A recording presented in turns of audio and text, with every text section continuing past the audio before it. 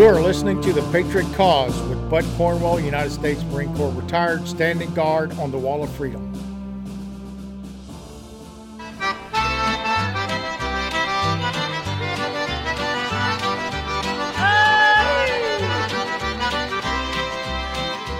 Dans un les pour attirer Galveston, c'est pour voir les jolies filles du Texas. Comme arrivé pour attirer Galveston, va faire l'amour aux jolies filles du Texas. Pour attirer Galveston, c'est l'island des jolies filles, mon ami. Pour attirer Galveston, c'est l'island les plus belles filles du pays.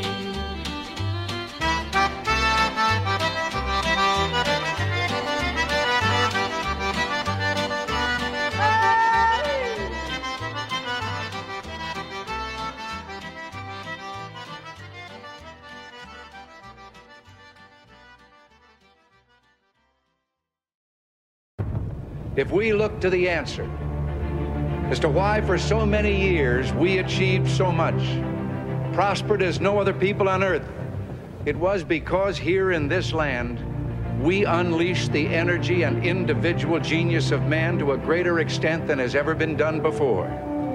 Freedom and the dignity of the individual have been more available and assured here than in any other place on earth. The price for this freedom at times has been high, but we have never been unwilling to pay that price. Diamasis Devogadi. Aye!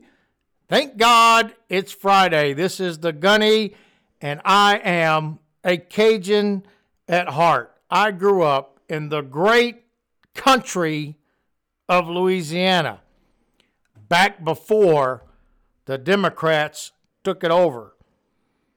And I grew up hard. Great mother, not so good dad, but that's okay. But she took care of us. She made sure that we had the things that were necessary to be successful, to go to school, and to be something in our lives. And because of her and another person, Lieutenant Colonel retired Robert B. Miller, I became a man by the time I was 18 years old. And I joined the Marine Corps and spent 20 years of my life thinking I understood how the world was.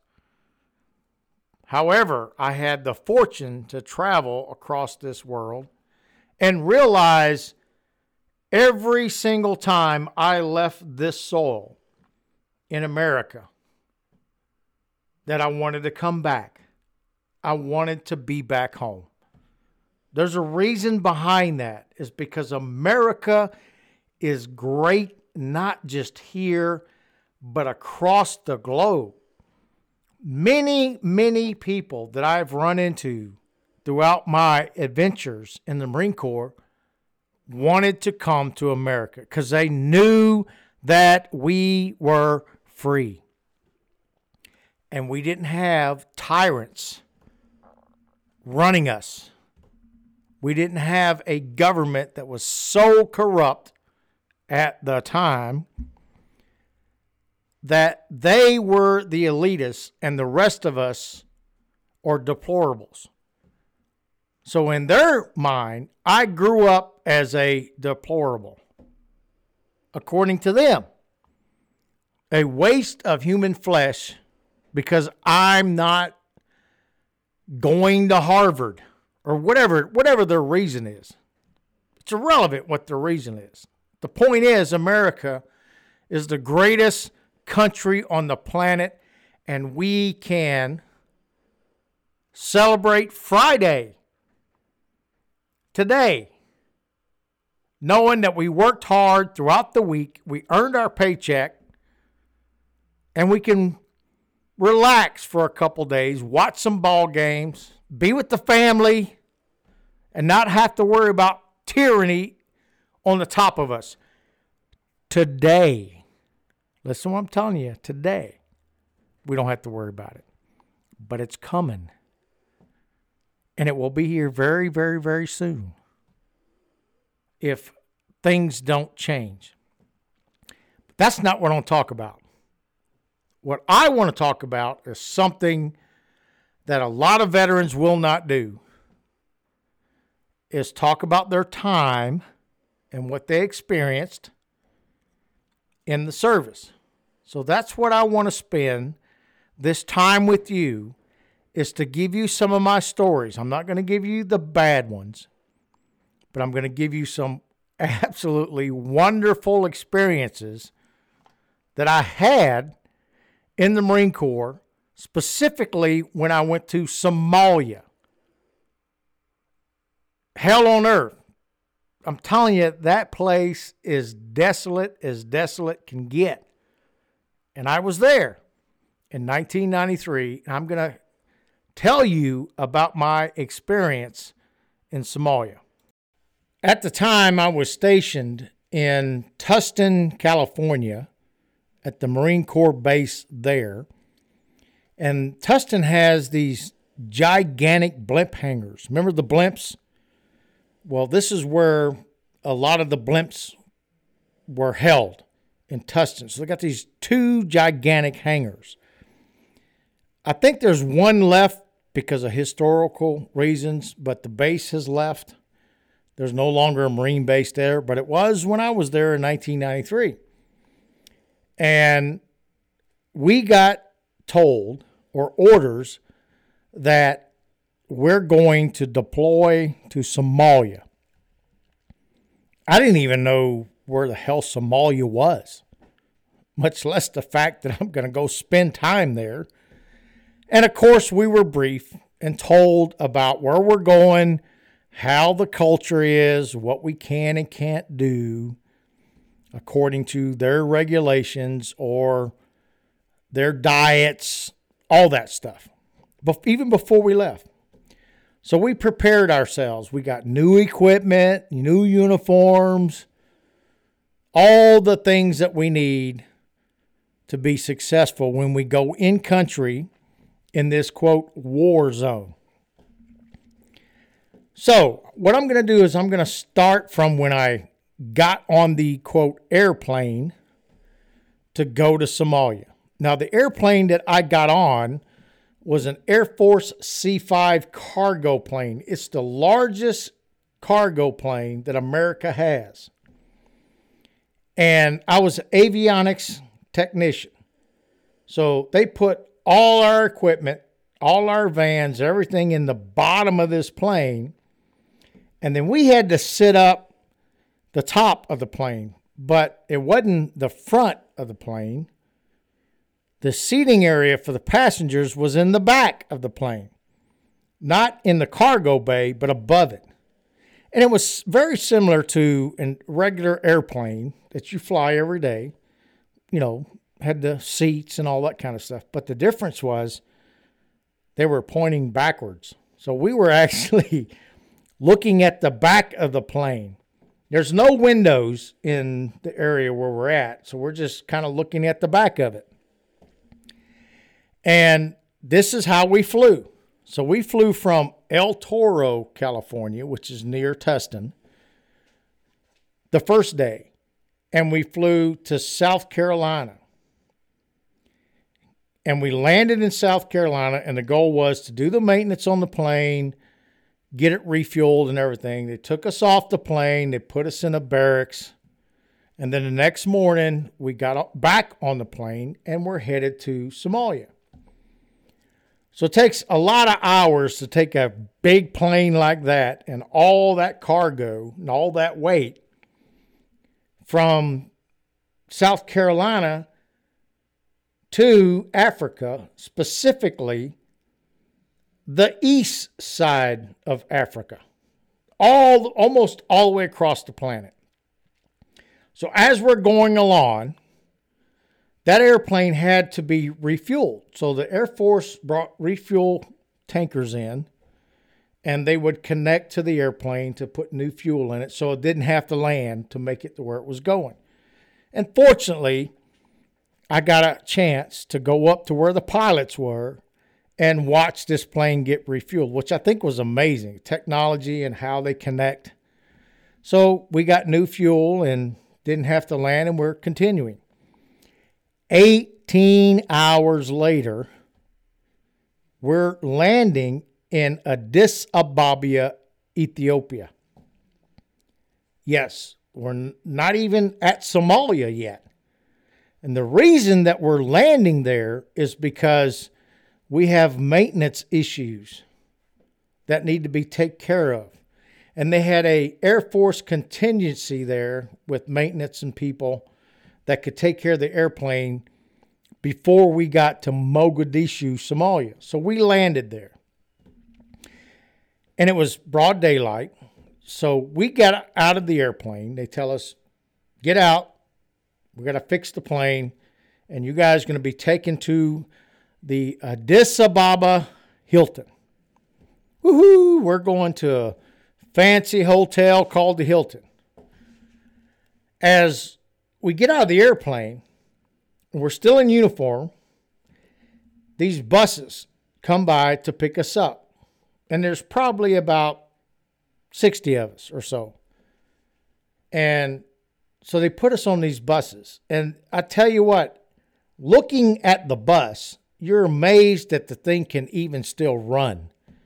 They had holes and rust and the tires were all beat up. And I'm going, we got to ride in this thing? Addis Ababa, Ethiopia. That's all I have to say. What's neat is the first thing I learned is as soon as we went out the gate in Ethiopia, they had vendors sitting outside the gate, I guess assuming that Americans or anybody that landed in that airport would see what they're selling. Let me tell you what they were selling. They had these tarps laid on the ground next to the road, which is a dirt road, by the way. And on that tarp was buffalo, cut up. The meat was exposed to the air, wasn't wrapped up or nothing. Flies everywhere. And they were selling this meat on the side of the road outside of this airport. And that was the first actual understanding that I don't think I'm in Kansas anymore, much less Louisiana. So as we were going along, we get to the hotel and we start checking in. And what we find out is there's signs on the door as you walk in that says, do not drink the water. At the Hilton Hotel. Think about that. And at the time, it was January the 6th to be exact. And that is, by the way, the Eastern Christians' day to celebrate the New Year. And so we were there during that time frame. And they had all these Ethiopians, hundreds of them, in the hotel. And if you've never been to Africa, a lot of these people only bathe once or twice a week, if that. And the smell was absolutely incredible compared to how we are. We get a bath every day. It actually makes you think that these people are lesser. But they're not. It's just how their lifestyle is. But the smell was terrible. But what was neat is when we did meet these Ethiopians, they were very nice, very comfortable with us. We were comfortable with them, shared stories. They could speak English. And then we got back, went in our hotel room. The next morning when I woke up to get ready to go, to get back on the airplane, I wanted to take a shower. So I go in the bathroom, I turn the shower on, and the water is brown. It is Mississippi mud brown, not like almost brown. It is absolutely dark colored water. And I'm going, there is no way I'm going to take a bath or a shower in that crap. So, I guess I turned into a Ethiopian Somalian overnight because I did not take a shower after basically 24 hours or so of flying on an airplane. Wasn't smelling too good, but it was better than getting in that freaking dirty water, if you know what I mean. So we finally get back, we get on the airplane, and we take off, and we land in Somalia. When I get to Somalia, we eventually make it to our tents, and there we are. As a electronics Marine, I'm still a Marine, but I do electronic stuff. But I'm still armed because every Marine is a fighting Marine. And we have to do the things that all Marines do, whether you're a grunt, whether you're in the Rangers, not the Rangers, but the Special Forces of the Marine Corps, whether you're a supply person, whether you're a communication radio guy, you're still a Marine. And you still have to have a weapon, and you still have to be involved, if necessary, in defense of using those weapons. So the very first day when I dropped off my sea bag to go to my tent, a Lance Corporal, which is an E3, came up to me. I was an E6 at the time. He was designated to pick me up, put me in this Hummer, take me back, drop my bags off, and then take me to dinner that night or chow hall. Well, the Mogadishu airport at the time in January 7th was still not set up totally to take care of all these Marines. So we had to leave the airport in Mogadishu and go to the port that the Army had set up. And they had a chow hall there, restaurant for you civilian folks. So we had to drive from there to the chow hall at the port. And at the time, all I had was a 9mm pistol. I didn't have a rifle. I was a staff NCO, but that's okay. It was my weapon. So we get in the Hummer, and we start leaving to go out. We get to the gate to leave the base. The Lance Corporal reaches over, grabs his rifle, locks and loads it, puts a round in the chamber, puts it on safe, puts it back in the rack in the Hummer. And he's looking at me. He goes, "Are you going to load your weapon, Staff Sergeant?" I'm like, "I guess." He says, "Outside that gate is the enemy.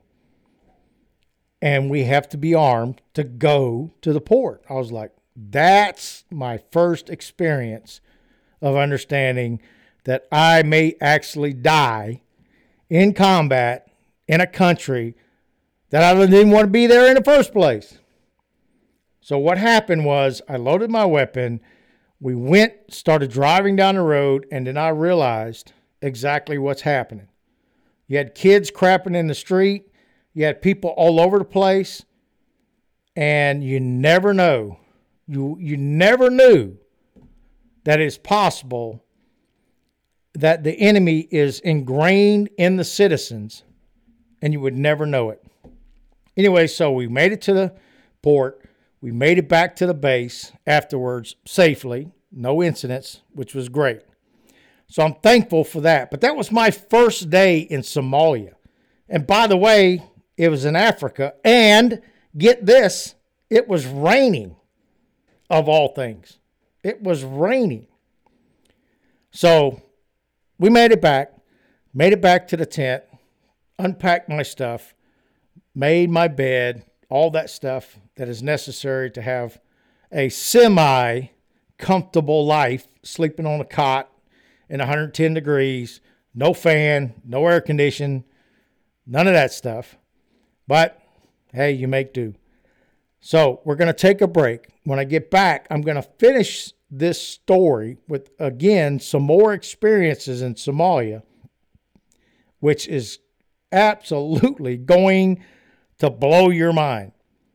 I seen things there, and I'm not talking about combat things. I've seen that too, but I'm talking about how people live there and what it looked like. Just absolutely shocked me, thinking, how in the world can anybody live in a situation like that? So we'll be right back.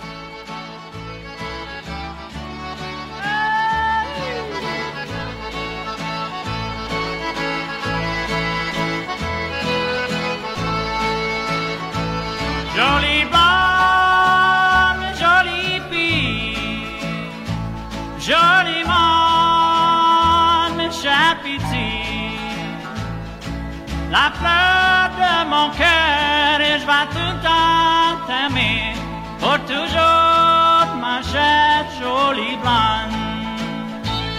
Jolie blonde, pretty girl, the flower of my heart. You have set my heart a whirl, for I've loved you from the start, and I love you forever, jolie blonde.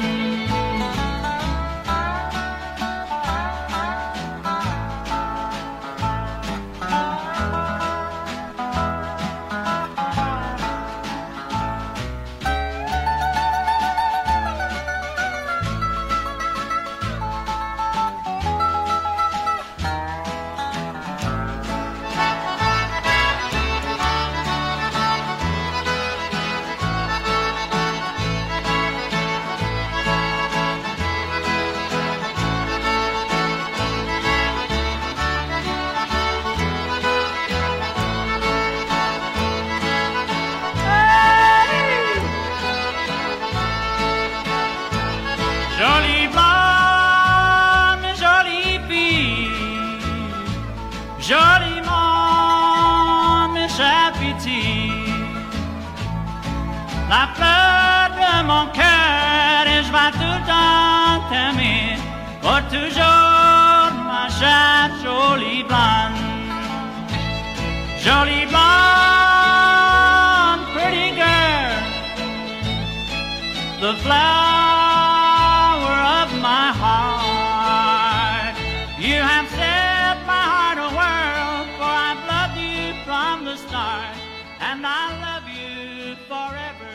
If you did not get off the couch and stop eating your bonbons and dance to the live absolute music that you just heard about Jody Blonde, well, you're dead inside. That is my favorite song of all time from Louisiana. I've heard it a million times, and I can hear it over and over again. Jody Blonde, Jody B, Jody Blonde, my chaputee. How can you not have a Friday enjoying this great music that just gets in your heart and makes you want to dance? That's what it does with me.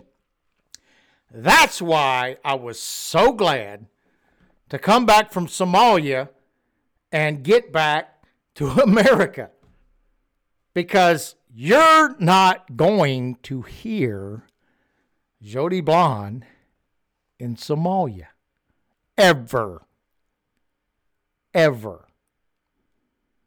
Now you understand what you have and the freedoms that you have. Simple things in life that these people across the globe do not have. Why not? Because of the corrupt heart and minds of men that want to control them and have money and power instead of freedom. That's what the Founding Fathers discovered, and that's why they created America. Now you know, as Paul Harvey would say, the rest of the story. So let's go back to Somalia. Tell you another story.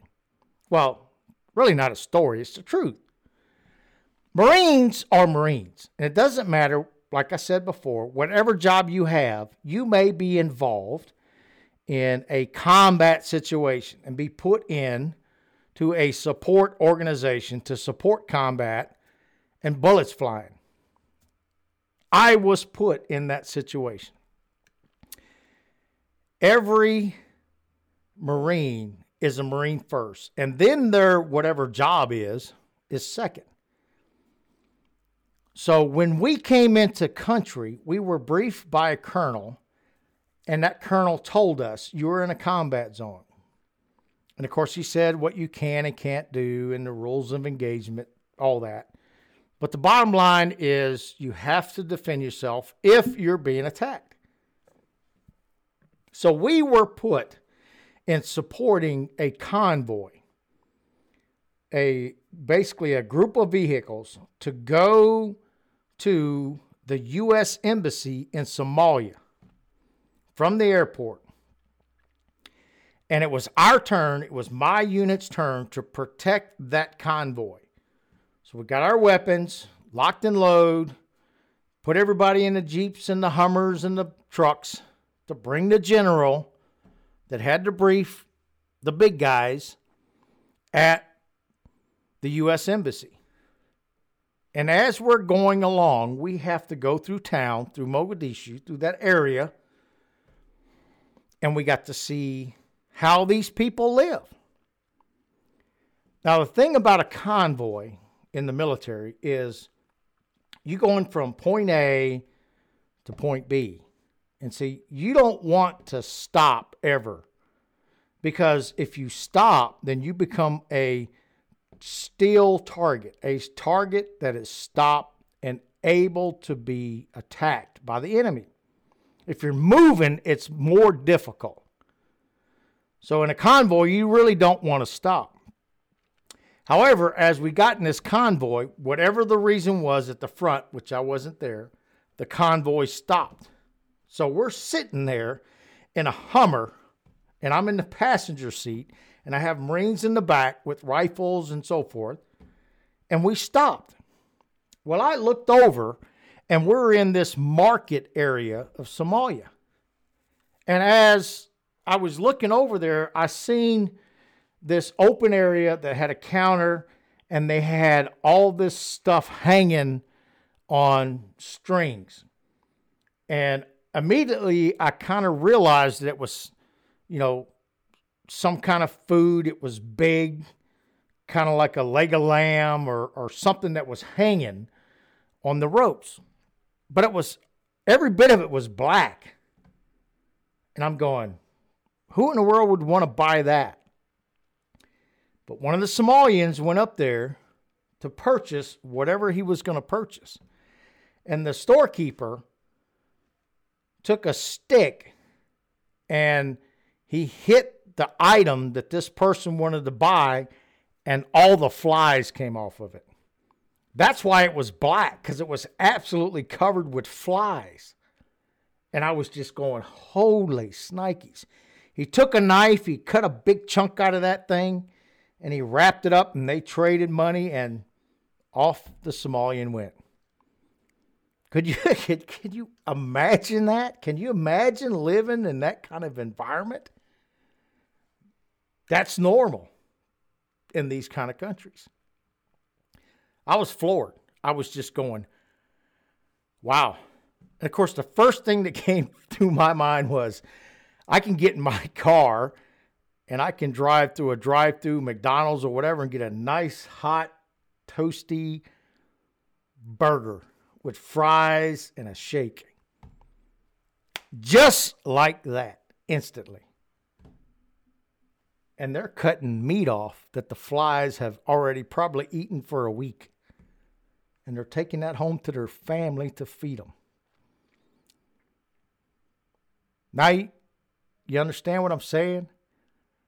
Friday is great. Every Friday. Every day in America is great. So I'm celebrating today. It's Friday because I worked hard all week. Hopefully I can spend a good time this weekend with my family.